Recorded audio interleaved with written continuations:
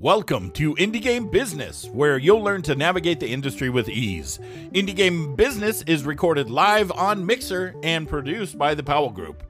Check us out at indiegame.business. Now let's start the show with your hosts, Jay Powell and me, Indy.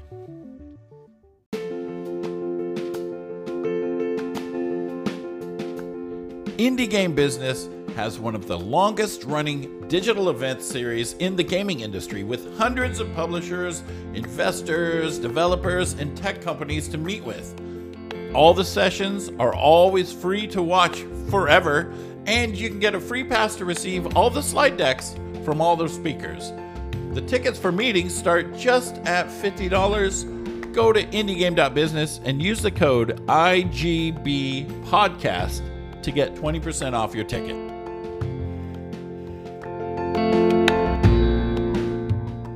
What's up, everybody? My name's Indy, and this is Indie Game Business. The gentleman I have sitting right next to me, that's Mr. Jay Powell from Powell Group Consulting. And over here on the other end, we have Elena. How do you say your last name? Lobova. Lobova. Lobova. Lobova. Yeah. Yes. Yeah, right. And what are we talking about today, Jay? Biz dev, networking, and marketing. All that, and whatever else we come up with in the meantime. So, you know how the show goes. Yep. So, Elena, welcome to Indie Game Business. I appreciate you taking some time to come out and chat with us today. I met Elena in Poland at the Game Industry Conference a few months ago, and so we got to talking, and she's got a ridiculously awesome background, and she's founded Achievers Hub, which is a great resource, especially for Eastern European developers on the indie side. And so we'll get into all of that, but first and foremost, Elena, tell us how you got into the industry and walk us through what you've done up to this point. Okay. Well, first of all, thank you for having me here. I'm really honored to be here on your podcast. And yeah, the story about how I got to the industry is actually quite funny, because I've been in the industry since the very beginning. This is the only industry in. Well, probably I'll start from my background. I was born and raised in a small Ukrainian industrial city called Luk in the east of Ukraine. It's unfortunately now notorious because of the war conflict with Russia, but back then, 30 years ago, it was a nice, peaceful city, and this is where I got a degree in computer science. I'm a master of computer science. I always liked programming, computers, but also I always liked communications, talking to people, public appearances. That's why, being in university, I was always involved in some extra activities, and one of these activities, International Students Nonprofit. It's called ISEC. Maybe some of you who listen to us know this organization. Our main goal was to provide opportunities for youth to explore and develop their leadership potential, so make different social projects, cultural exchange between different countries. And in this organization, I was responsible for fundraising. I was responsible for securing some sponsorships and partnerships so we could make these projects happen. And this is how I met a young entrepreneur back in my city. He was just a couple years older than me, but he was already a founder of a small game development company called iLogos.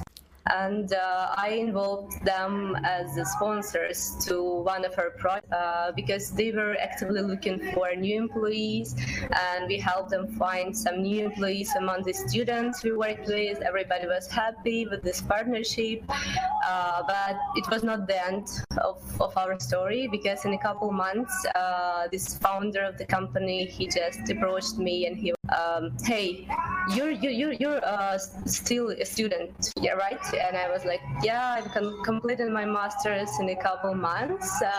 And he said, do you have any plans on what to do next? I didn't know. I really didn't know back then. I was considering different options for my future, but I had nothing planned 100%. So he basically offered me to join his small back then team of 30 people and help him grow the team. And I agreed. And this is how my very first paid job was COO, Chief Operational Officer. I became a COO at the age of 21. Well, I was a Chief Operational Officer without an operational office back then. It was just me and our founder and developers and artists. But we were very ambitious and we will grow the company quite fast. And it was a crazy period. This is how I got into games, and I never actually left the industry since then. So after you left iLogos, you founded Achievers Hub. So tell us a little bit about that and why you did it, because you and I are very much on the same page with the need, but I want to hear why you did it and how it's going and all that kind of good stuff. Okay, yeah, well, actually, I'll probably also mention that I spent 6 years at iLogos, quite a long period of time, and this company was an outsourcing game development company, which made a lot of sense because we were in Ukraine and we had a lot of talent, but the quite quite low, so our prices were very affordable for our buyers, and but at some point I realized that outsourcing is not something that fulfills my ambition. I didn't want to be a CEO of an outsourcing company for my entire life. I wanted to do something more meaningful. I wanted to more difference in the industry.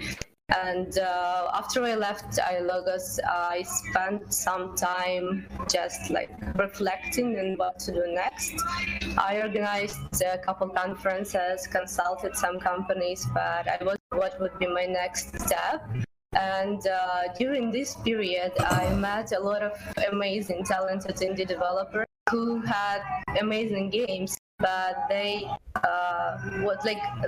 asked me such a simple questions, in my opinion. But for them, it was like an entire different universe, a universe of business development, networking, publishers, and so on. They knew that I had experience pitching experience before, negotiation experience, that I quite a big network, so they just asked me for help, and I started helping them just because I liked them, I liked what they were doing, and I really thought that their games deserved. And this is how the idea of Achievers Hub naturally evolved. It's not something that came to my mind overnight and I woke up with a brilliant idea. I just started as a consultant. I was doing everything for free, and then I decided why not to make a business out of it. Something badass. You want something badass. It's amazing I'm how happy that you're here because I've done the very same thing. I've sat down and helped people for free and offered advice, and then that moment when you realize, oh, wait a second, let's see it. I can actually make money doing this and turn this into a job. And that's why we started this show. It's because I had that realization several years ago that we had been doing my company had been doing this for so long that we had knowledge that we assumed everyone else had. They fixed the snarl, so exactly the same. Yeah, then it's just a matter of, okay, how do I get it out there, and what do I do to pay the bills, in the meantime? So, you prick. What do you do? What does Achievers Hub do? And if someone wants to get involved, obviously, how do they submit? But walk us through what you've done now to turn this passion into something that actually pays the bills. ISO coming the year. Okay, well, actually, Achievers Hub helps developers. They submit the games through our website. We select the most promising titles, and then we help them get connected to to investors, publishers, yeah, mentors, someone who can give them business and product advice and who can guide them their games better. And at the end of the day, we make money out of the deals. When developers sign a deal with a publisher or with investor, we get a small revenue share in the project. We're actually working on additional business models now. We're gonna have more than that soon, but during these 2 years, we only get money out of deals, and also sometimes we did some side events. This was also one of the things we did, and we will continue doing this. We also want to help developers meet publishers offline sometimes if it's possible. Time to time, we do small events, usually focused on something like in particular. For example, in June this year still, we organized a hyper-casual game jam in Kiev, and we brought a lot of publishers from all around the world, and in front of developers, let developers develop hyper-casual games, and as publishers, they guided them, and at the end, they were able to listen to the pitches and find some nice games, and actually, like, some of them are, as far as I know, some of them now work. That's the best thing for me to know that something happens out of these introductions. So what is the most common mistake that you see when it comes to developers, either getting ready to or actually pitching their projects to publishers? Okay, well, probably the most common and the biggest mistake is that sometimes developers get overconfident in their game. And on one hand, I understand that this game is like a child to them, and they love this game.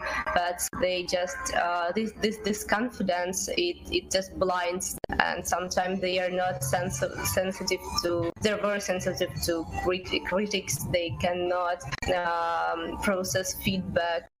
And also one of the biggest mistakes that developers they're just making a game they want to make and don't even think about how to make this game attractive to publishers. And they sometimes don't even think about business development part of things, business part of things at all.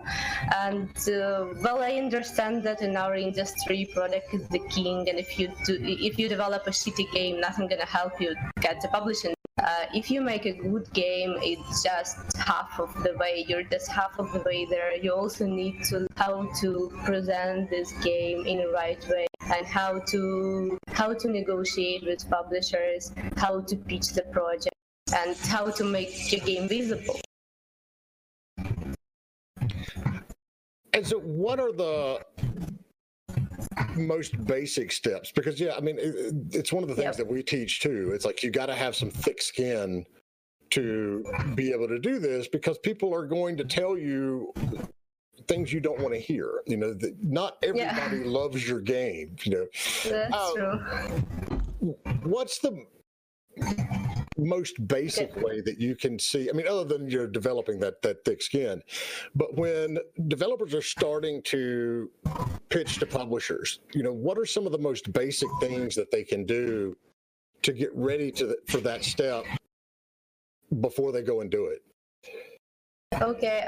Well, first, I want to go a little bit backwards before even pitching the game to the publisher. It's also important for a team to realize that they actually need a publisher, because there are some teams that are, again, very confident in themselves, overconfident, and they don't even realize that they need a publisher and why they need a publisher. So first, probably the team should start with checking out different opportunities of what they can get from a publisher, what do they really need from a publisher, and then if they finally realize that they do need a publisher, they want to pitch a game to a publisher, they I know that there are many developers who are quite shy, and they are maybe not very good public speakers, but they can just start pitching the games to each other. For example, developers meet. Even here in Ukraine, we have meetups for developers, and I know that there are a lot of indie developers meetups around the world where developers can just meet, share, and maybe the game to each other, participate in some pitching competition, just try it on people you feel more comfortable with before pitching it in front of investors, publishers, and the other serious business guys that developers are usually afraid of. So like this is the first step, and for some developers it's easier to the game in writing, not in person, and sometimes it's not even possible to beat the game in person because developers might be, for example, they might develop their little game in a small city, let's say in Ukraine or Russia or Belarus, and they don't have means to travel and attend the conference. So it also makes sense to check how to build your pitch deck, and what to include in a pitch deck, and what not include in the pitch deck, and what should the first email contain, and how to attract the attention of publishers. So, and for those of you out there who are watching, we actually have an infographic that we use at the Powell Group to show you exactly what you need to have in that pitch deck. And so we'll share that shortly when I can pull the link up. But, you know, you brought up a good point you may be in a small town where you don't have access to, you know, the bigger conferences and things like that. And recently on the Discord server, you know, one of the teams even mentioned, I mean, he doesn't live in a small town, he lives in Boston. And you know, the concern that he had now was that PAX has gotten so expensive that it's actually priced out of the range of indie teams. So how does the networking aspect of this factor into, you know, the biz dev and all this other things that indie devs need to be doing? How can they go and effectively network and meet publishers if they do live in that small town? Okay, yeah, that's an interesting question.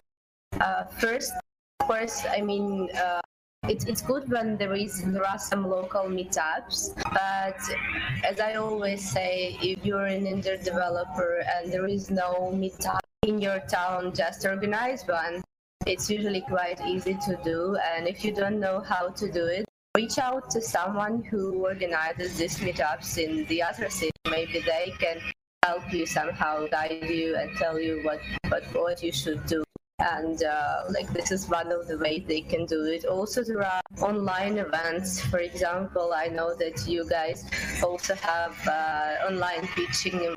And like this is the way also to beat the game. And if the developers don't have, if for example they live in a big city or they can't travel to the city but they cannot afford a ticket, there are other opportunities to get there. For example, volunteering. I know many developers who cannot who cannot afford a ticket, let's say to GDC because it's crazy expensive, but like they can apply as a volunteer, help organize a little bit, and get to the conference. By the way, volunteering at the I actually think that this is a great, powerful networking tool because this allows you to get in touch with conference organizers who are usually quite good networkers. And if you want to widen your network, it's good to keep close to those whose network is already quite. Also, if you're volunteering at the event, you can somehow get to know speakers, other attendees, and maybe sponsors. And like, I mean, I really love working, and I actually think that every connection matters, even if now you don't know how what you can get or what you can give to this person that you met.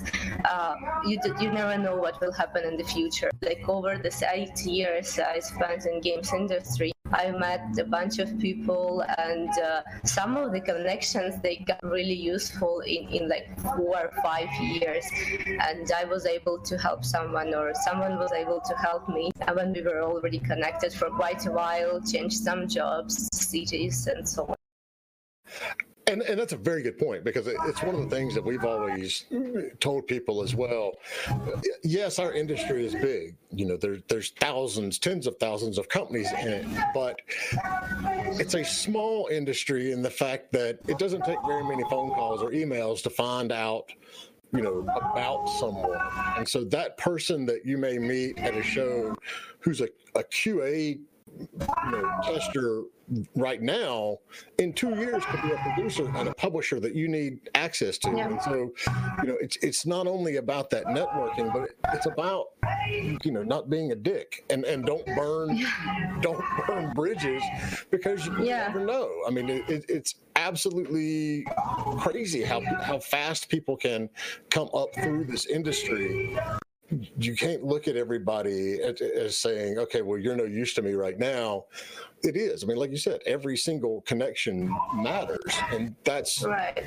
That's a very good point. So, you know, to rewind just a little bit, you spoke in an interview a couple of years ago when you were founding it. You talked about how developers are concerned about pitching and, you know, networking, but they need to also focus on how do they make their game attractive to publishers or, you know, to marketing teams and that sort of stuff. What are some of the basic things that they can do to make their game more attractive? Okay, well, first of all, they should need who to pitch this game to. Do some, before pitching the games, do some homework and check what kind of publishers would be probably interested in their games, because publishers are different, they have different portfolios, and if you know the portfolio of the publisher well, and you can say that, hey, look at my game, I think it would fit your portfolio well, and it really fits more or less, it's always good.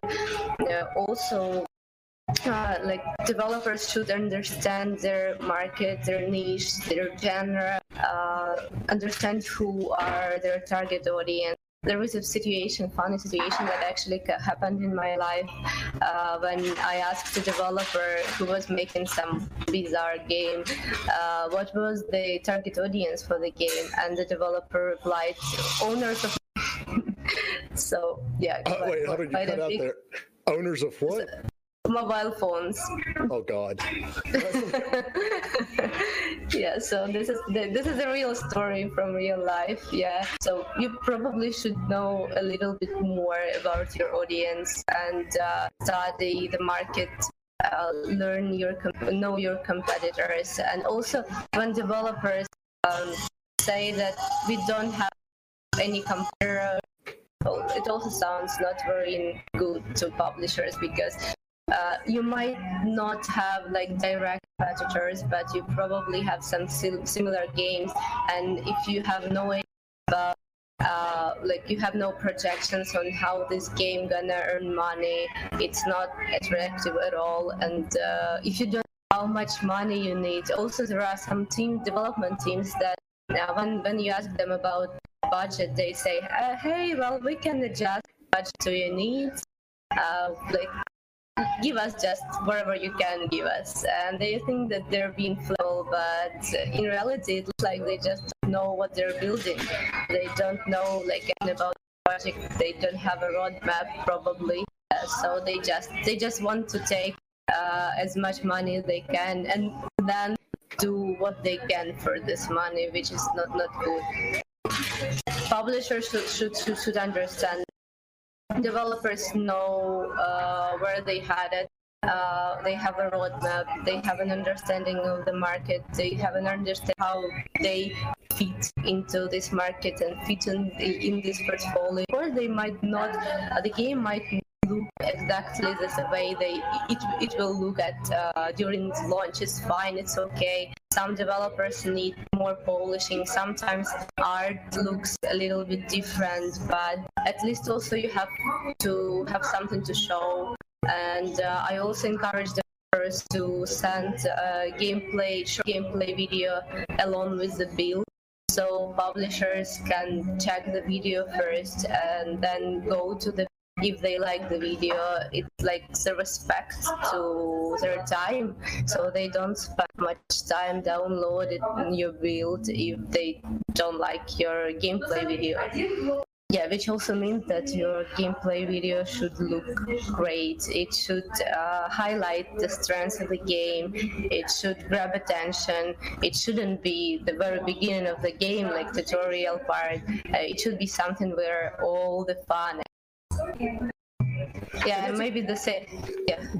That's a really good point, because a lot of people, when they put these demos or these videos together, they do it from the beginning. And so, you know, when we sit down and we look at it, either, you know, me as the consultant or publishers, it's like we have to sit through 5 minutes of tutorial and intro and splash screens before we ever see the game.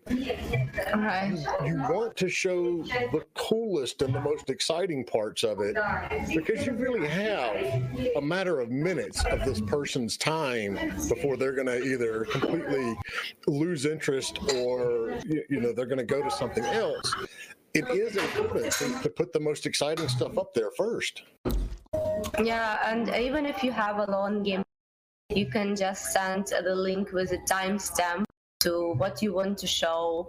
And also this also can be true about the sometimes it makes sense to make a vertical slice at the first impression of your game, not to ask publisher to progress to the level 40 when all the fun starts. They would probably abandon your game in the first 5. Yeah. It might take a lot of time to say yes, but it usually takes just a few seconds to say no. Yeah, exactly. All right. Publishers are always looking for a reason to say no. Andy, we got a question. Yeah, that's what I was just going to read. All right. Nightwolf says, do you have to pay to volunteer, or do you get paid as a volunteer? I mean, a volunteer is somebody that just does something for free, right? Are you allowed to pitch a game as a volunteer or just network? Volunteer just feels strange in this sense. It depends on the country. If you apply the volunteer, you work 1 or 2 days and you have 1 or 2 days free time for yourself. So this is your gratitude. They do not pay volunteers. As a gratitude to you, they give you a ticket to the event. They give you 1 or 2, 3 days, depending on how long is the conference. And during these 3 days, of course, do whatever you want. But of course, if you're working at, for example, at registration point and there is a publisher who wants to grab their page, it's better not to pitch the game to them as a volunteer. When you're on your duty, you of course shouldn't pitch it, but when you have free time, and all volunteers have free time, nobody uses them day in and day out, like all around the clock. You can of course do what you want and enjoy. All right, cutting out a lot. Yeah, we are cutting out a lot. Sorry, I don't know what that. It's like your Wi-Fi is slowing down a little bit. So yeah, I mean, you got a point. When you're volunteering, you don't want to sign someone into the conference and give them their badge and then hand them a demo at the same time. But that's the way I know Game Daily Connect works. Is you volunteer one day of the conference and then you get a pass to go to the rest of the conference on your own. And I think GDC is something very similar. Yeah, I think most of the conference do the same. Even if it's like a 2-day event, they usually only use volunteers who are on day 1 or day 2, and you have 1 free day at least. So when we're looking at a lot of these developers, the majority of the ones that come to us, and I'm assuming the same is true for the ones that come to you at the Achievers Hub, they're either early stage or they're mid stage. And by mid stage, I mean they've either done some games as a studio or they've done enough games as individuals to realize they need help on the business and marketing side. What steps do those developers need to take or need to go through early on and in that intermediate stage to help fuel their growth? Okay, yeah, well, it's really important for developers to think about the business side game from the early stages and to start thinking about how they're gonna pitch the game to publishers early on. At Achievers Hub, we have mentors who help us develop, and these mentors usually have a background in publishing, in business, sometimes in film, so they can look at these games and provide some feedback on how attractive the game looks for publishers at this stage. So it's very important to ask for feedback from the early stages, and even if you have just a very concept, I encourage everyone to go to the conferences if they can, and or talk to as many people with experience as they can, and show the game and ask how they like. Because it's easier to change something on the early stage than to change something later on. And I have a story. I have the experience of helping developers who has been traveling to the conferences since very early stage, first playable, and I saw how their games was changing depending on the feedback they got, and the publishers at this event, they also could see how this team can implement the feedback they give, and it's very good deal for the team to show how they can work feedback. So there is nothing bad in showing game publishers early. Nothing bad happen. You just the earlier you get the feedback, the earlier you can implement the feedback, the better for you. Yeah. I had a question that came out of that, and now I've already forgotten it. It happens, yeah. My brain went sideways there. So, growing that company is obviously vitally important. And so when you start, you mentioned when you started at iLogos, it was very small. And by the time you left, it was 300 and some people. So yeah, what was the secret to that growth? I mean, what did you do along the ways? Because there's a lot of studios out there that are in the same place that iLogos was back then, where they're trying to get one or two contract development gigs going. Yeah. What were some of the strategies and that whole little secret sauce to growing, that company and working with people like Rovio and some of these giant studios that you worked with? Yeah, well, when I think about it, sometimes I think that we were just in the right place, in the right time. Because when we started the company, when Maxime started the company in 2006, and then I joined the company in 2011, and we started working actively on games, because before that the company was just an outsourcing company for different kind of IT. In 2010, 2011, I started focusing on games. Back then there were not that many game development companies in Ukraine in general, and especially in our city, Lugansk. There were almost no opportunities for developers to work in the games industry. But on the other hand, we had two big universities who also from these universities, like there was a bunch of developers, engineers who graduated from these universities every year, and many liked games. Many of them wanted to work in the games industry, and not many companies would provide this. So on one hand, I believe it was quite easy for us to hire people, and we had people to choose from, so we could really build a nice team. And on the other hand, the cost of living, as I already mentioned, Ukraine is relatively small, low, comparing to Western Europe and comparing to North America. So it made sense for these big companies to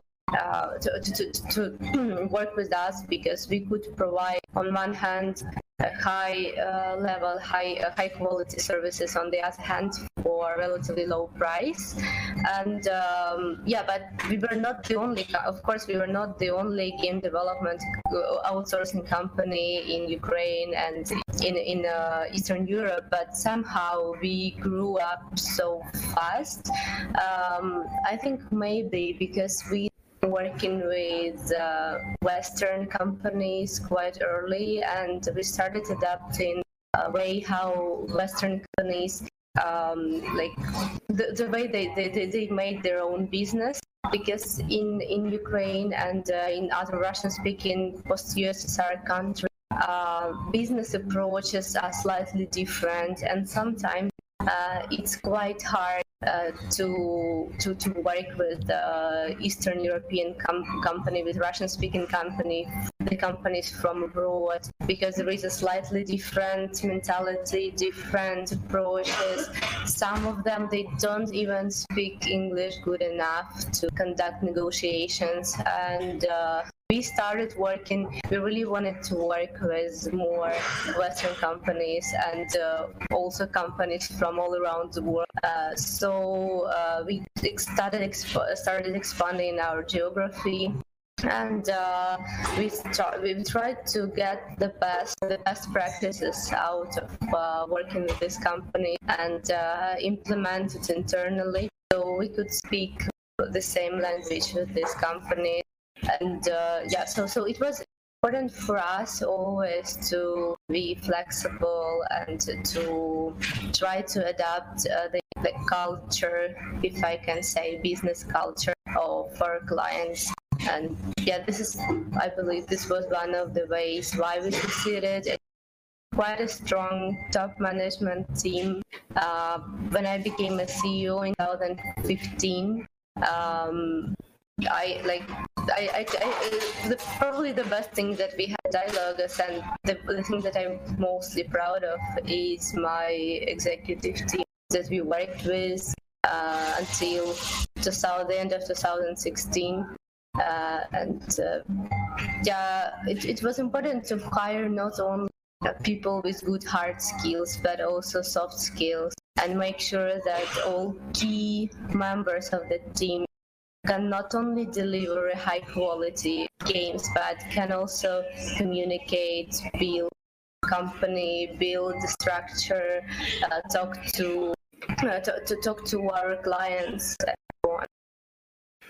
So what are some of those? I mean, that's a very good point about the soft skills. Obviously, you're going to need people with experience in art or engineering or, whatever it goes into making the game. But what are some of those soft skills that, are vitally important to being successful as well? Okay, so some of the skills that I already mentioned are the opportunity to give and receive feedback. It's very important to do it in the right way. Communication skills, opportunity to deliver your thoughts, deliver your vision to the team, and convince the team that this is the right thing to do. And so what else? Of course, I wouldn't mention some skills like time management and so on, because it's vital for everyone and for every industry. However, it's quite important for game development, because there are a lot of artistic people, and not all of them work with deadlines and under pressure.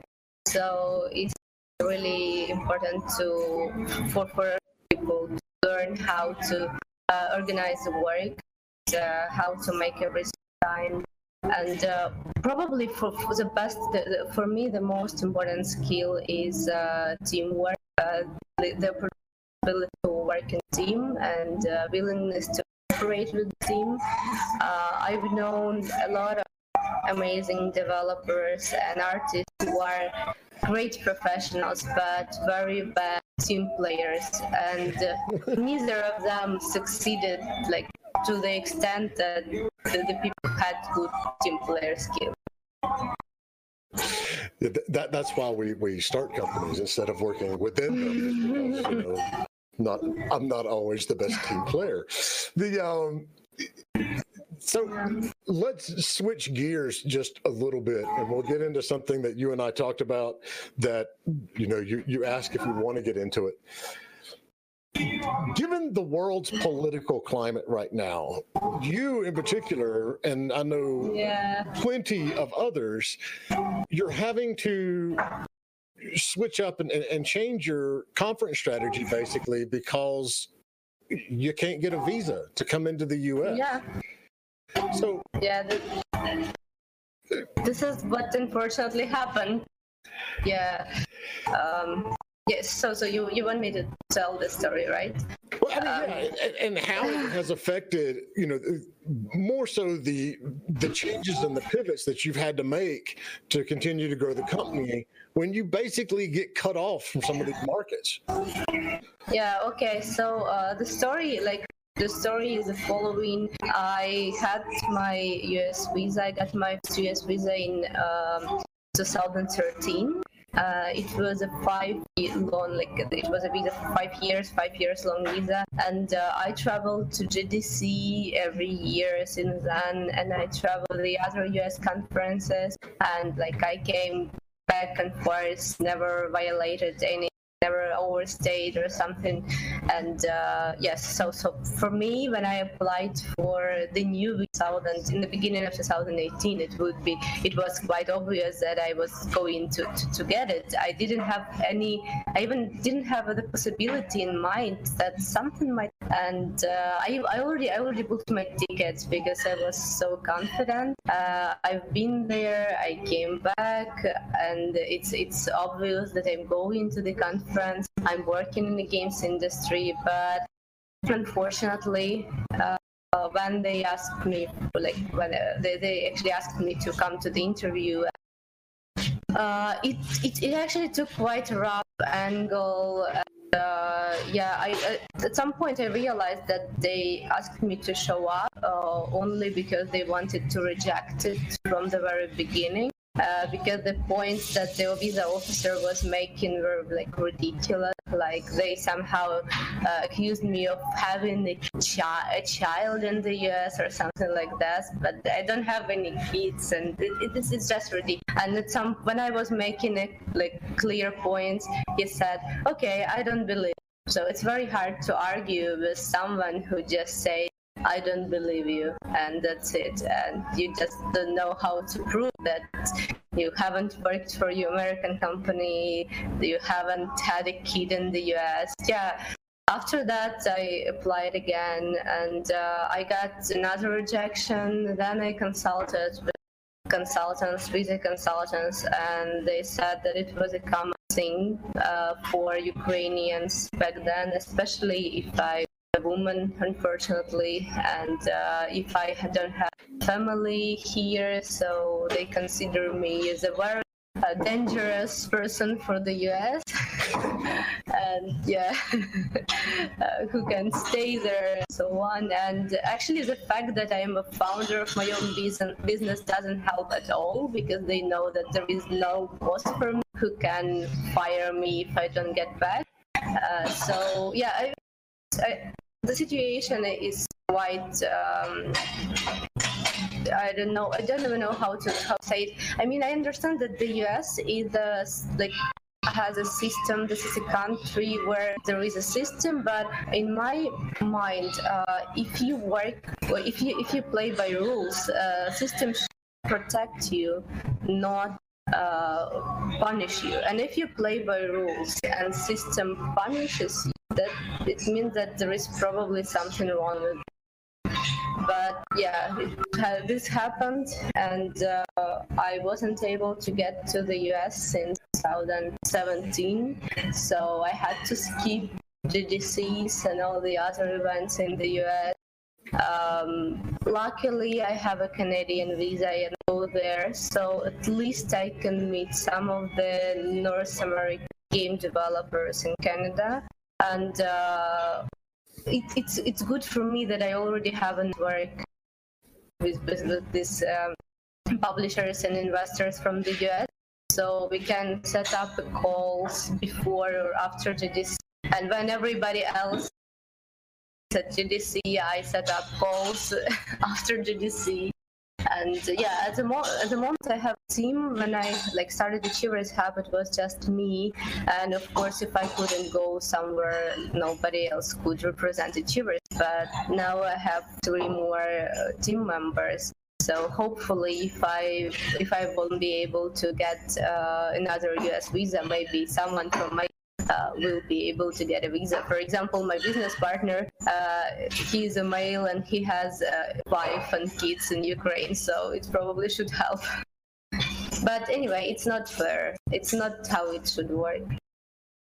It's absolutely, I mean, yeah, it's crazy. I mean, because no, we're on the same level, but I mean, as a CEO myself, there are situations where they're like, well, prove your employment with a paycheck. And I'm like, I'm the one that writes the paychecks. How is that going to affect any, that's not going to help any of us. And so, so what, like you said, you've got other team members who may be able to get a visa to come into the U.S., but, if this keeps up, we're quickly approaching a point where not only in this industry, but for a lot of industries, we're basically sectioning off the country. So, you're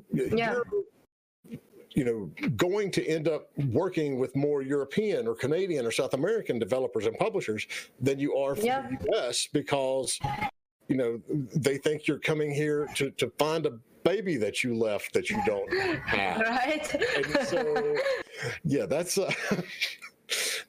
crazy. Yeah, that's crazy.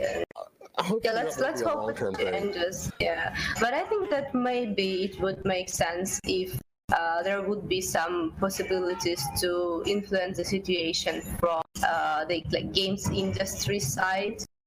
When I was at GDC in 2016, probably I was in a panel, One Reason to Be, moderated by Rami Ismail. There were different people from different countries, and we were talking about how to make games in third world countries. And I think that some of them definitely mentioned visa problems. I didn't have it back then. Some of them, they had to apply for 3 or 4 times before they actually get approved. And these people, they didn't stay in the US. But it's almost impossible to prove that you're not intending to immigrate. So maybe we should do something from the industry side. Well, I mean, I think a lot of the stuff that we're doing with, there's more conferences. I mean, God knows. I mean, if you have the travel budget, you can go to a different game conference every week all year long. There's a ton of conferences out there. But one of the reasons that Rami went and did the big game dev global conference that was online that he did was because one of the women that was supposed to be on that panel, on the One Reason Why panel, couldn't attend because she was from the Middle East and she got her visa denied. And so it was like, this is exactly the point. We can't, as a community, continue to share knowledge and, network and do all this stuff effectively if we have asinine barriers in the way like we do. And so Yeah, I mean, obviously that's one of the reasons that we do our online event as well. Yeah. It's it's fucking crazy. So if you're out there, we've still got about 10, 15 minutes. If you've got questions about biz dev, marketing, networking, any of that as an indie dev, toss them up in chat wherever you're watching us, and we'll see it on our little chat screen, and we'll pass it along to Alina. So one of the cool things that you're doing at Achievers Hub is your mentor system, where developers have access to 20 or 30 different experts in different areas. How has that worked out, and what are some of the success stories that have come out of the hub or that mentor philosophy so far? Okay, well, this funny thing is that in the beginning, when I started Achievers Hub, I had in mind like the primary goal would be to connect developers with publishers and investors, help them pitch the games, help them build the presentations, and mentorship appeared as something like secondary, something that would help these developers make the games better. Then after 2 years of Achievers Hub existence, I realized that, and this is what developers say to me, that mentorship is actually the main part. Because most of them, they don't even have a viable product if they wouldn't have a viable product to pitch to investors and public if mentors didn't help them. And we have more than 100 mentors, but of course not all of them team. Some of them work with only one team at a time. Some of them work with 2-3 teams. It always depends on the mentor's workload, because all of them, they have a primary job, of course. Some of them represent publishers, and so for them it's a great opportunity to find talents early and to get involved in the project on the early stages and to make more informed decisions whether we invest in this game or not. Some of these mentors, they are founded indie game companies themselves, but they already became successful and they want to share, they want to give back to the community and to give feedback to the developer. And it happened that developers who applied to Achievers have changed project quite a lot after working with mentors. Some of them, they had a great idea, not only a play version, but they didn't know, they had different ideas in mind on what they're going to make of this game. For example, one team, they made the casual project, but they thought of maybe making it more move into hyper casual direction or move to more like hardcore and play mechanics. So they talked to several mentors, and actually mentors have different opinions, and it's all, but they gathered feedback, they analyzed it, and they decided to make a hyper casual game, and there were negotiations with publishers. So hopefully it's gonna be out soon. Yeah, and yes, so like mentorship is the thing that our developers usually name first when somebody asks them about Achievers.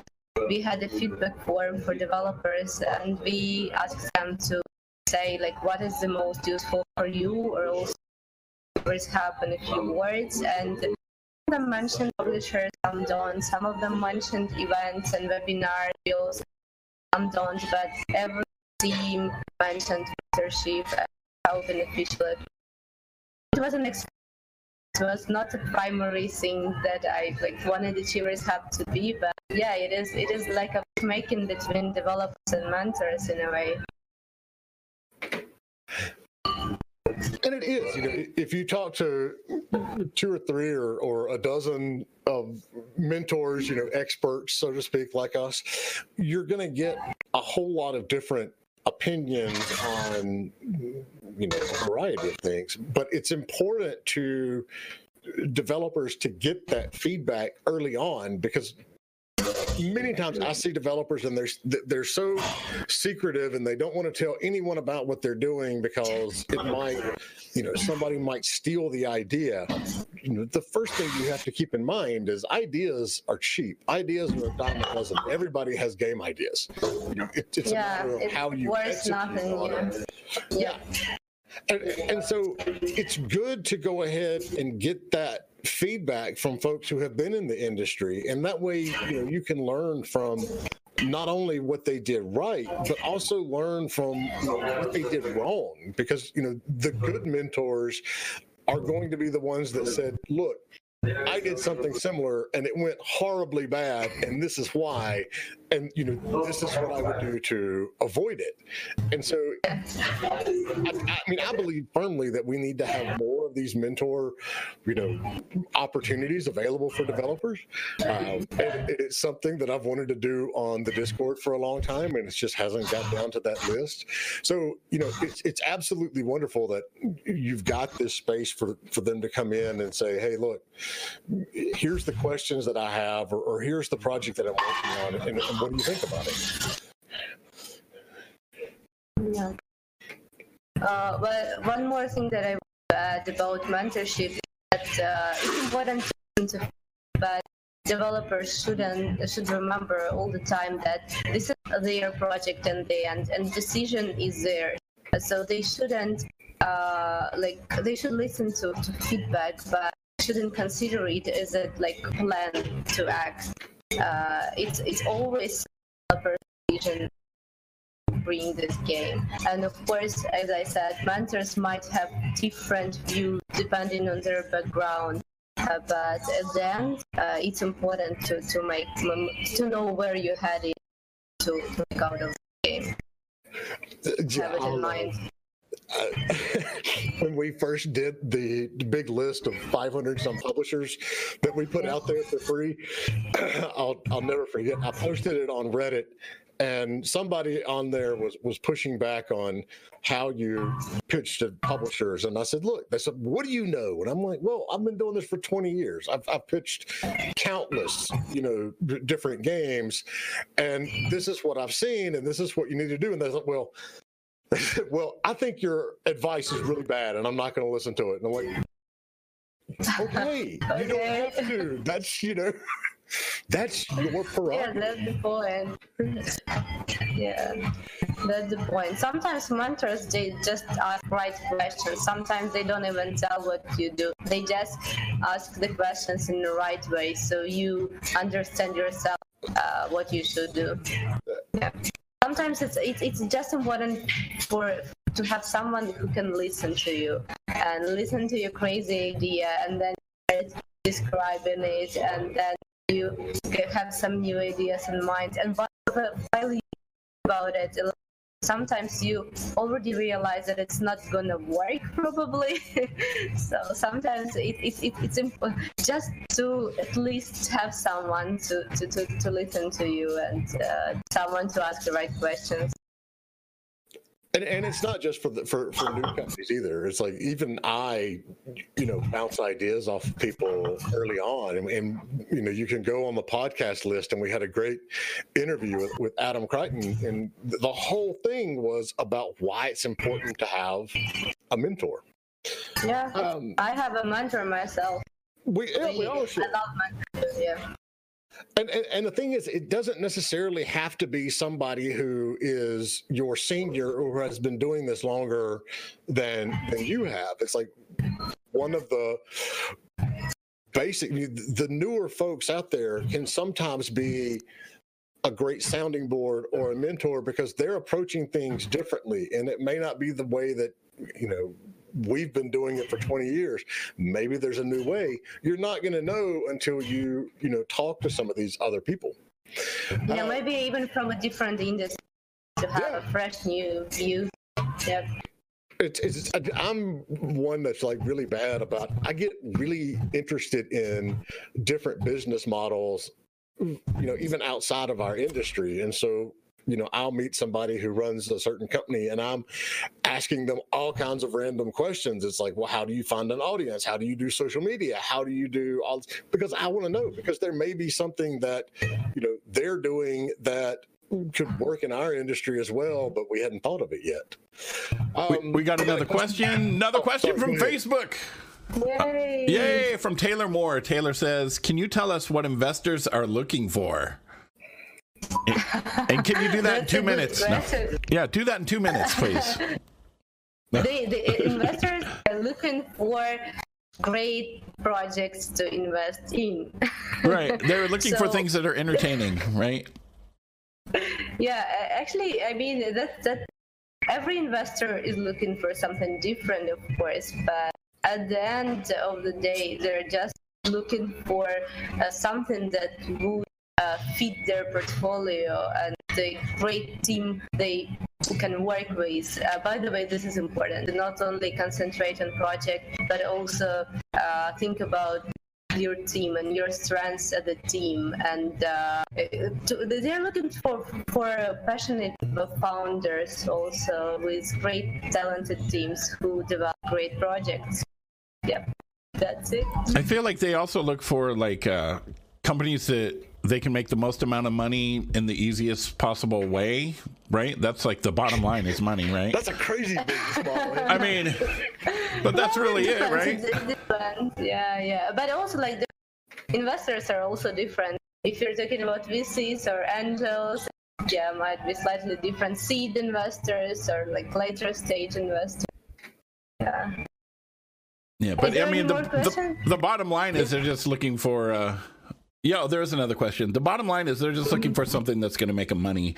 If they look at something and say this isn't going to make them money, no matter how awesome the devs are or great the team, they're not going to do it, right?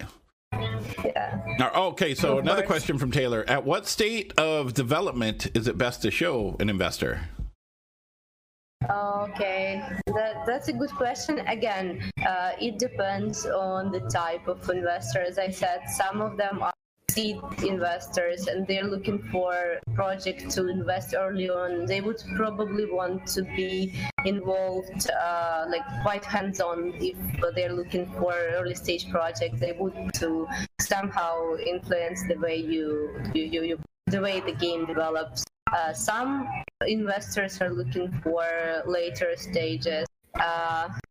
No one is looking for super late stage, for example, early access on Steam, when you cannot change anything. Most investors, they want to be able to at least provide some feedback that can be implemented. So again, it's important to know who you pitch the game to. There are several investors in our network who only look at the early stage projects, and several investors who only look at the intermediate and later stage projects.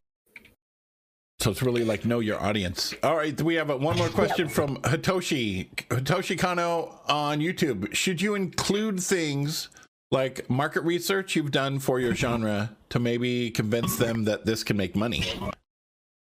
That's cool. If you've done it, you load it in a pitch deck. Of course, it can convince some. Let's say, especially if this investor is not. It sometimes happens that the investors is not from games industry. For example, it also can be that you attract money from other industries, and market research can really convince them. But even if the investor has their own research, the fact that you made the research, that you're aware of the position about the market, is convincing itself. So it's really cool.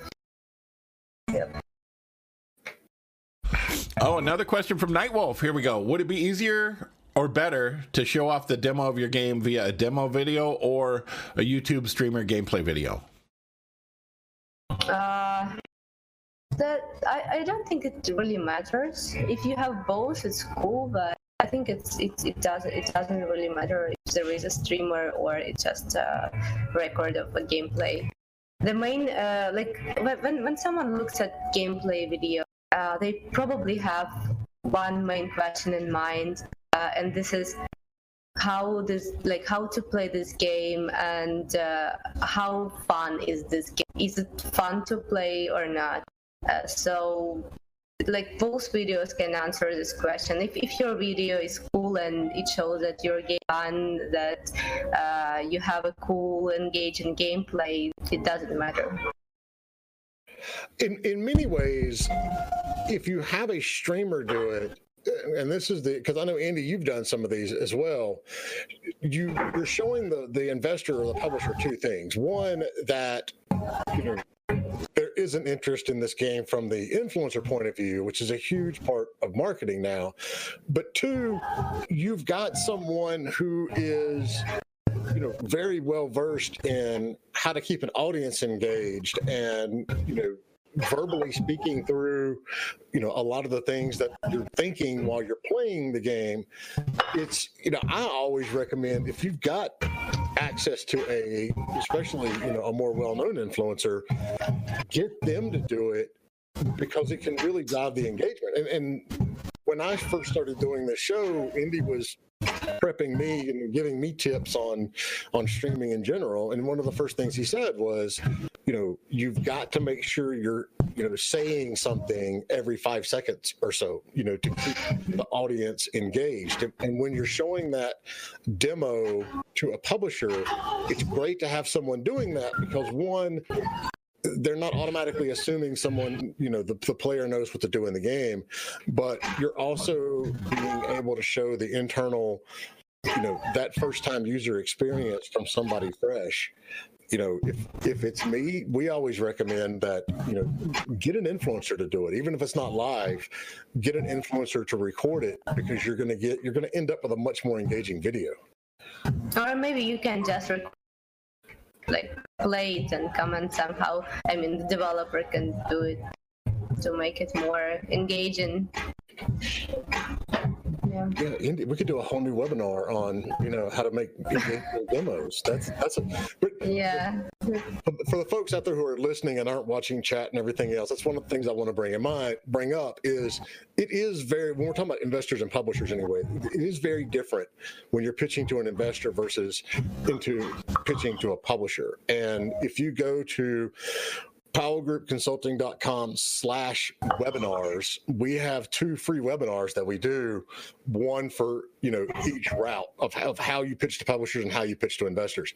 Those are completely free. You can register for them, and even if you can't show up live for them, they'll the system sends you the video the next day. So we recognize that it's not something everybody knows, and we try to get out there and do it as teach people as well. Alina, I mean, is there anything else that you want to cover? I know we're over our time, and I don't want to keep you, too occupied, especially since it's the end of your day. Actually, there is one thing that came to my mind later. Discussed the ways how to get to the conference if the tickets are too expensive, and it reminded me of one situation in the past when I was at iLogos. Once I went to DICE in Vegas, and it's quite an expensive event. It's a very expensive event, and we didn't have enough budget to buy me a normal ticket, so the company bought me a party pass, the one that gave access only to parties. So it means I could go to parties and network, which is, by the way, also very important for networking, sometimes even better, because people are more just don't try to pitch something after midnight, especially if everybody is drunk. But anyway, so it means that during the day I had basically nothing to do, because I was not allowed to attend the sessions with my ticket type. But it happened in Delano Hotel, and that everything happened on the 6th or 7th floor, but many people had meetings on the ground floor in lobby bar and so on. So I just hang around. Sometimes I just talk to someone casually, and it was an informal meeting. point, I realized that many people just go back and forth using the elevator.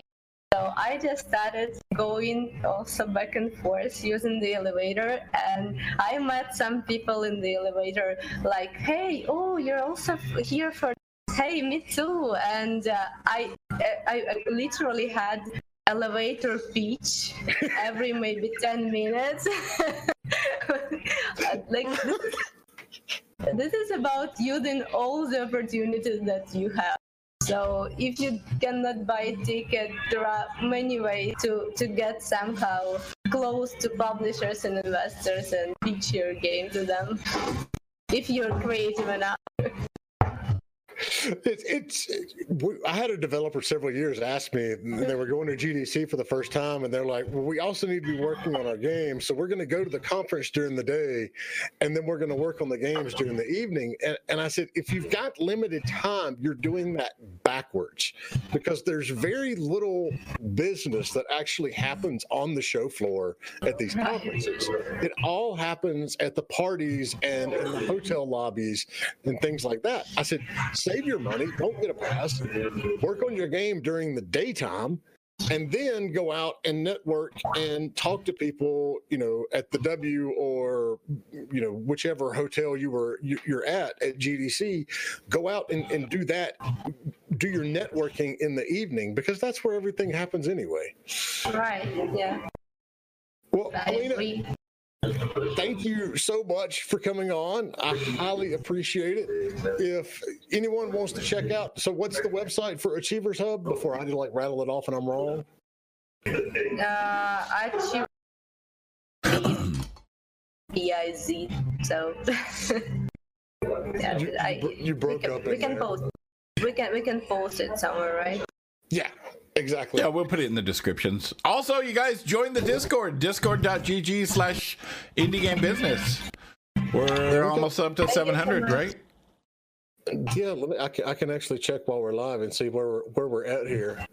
But yeah, we've got 600 and some companies represented on the Discord, and it's a great place to talk to our guests that are on here and, ask questions in general, because we got everybody from developers to publishers to marketing firms, all kinds of folks on there. So yeah, check us out. If you're watching live, you can get the podcast at anchor.fm/indiegamebusiness, or you can like and follow any of our numerous streams on YouTube, Facebook, Twitch, Mixer. Just look for Indie Game Business and you'll find us.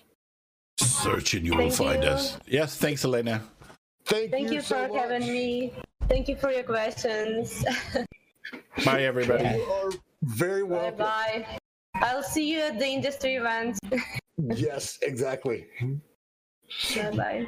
Bye, everyone. Bye. Thanks for listening to Indie Game Business. You can learn more about the show and our online business networking events at indiegame.business.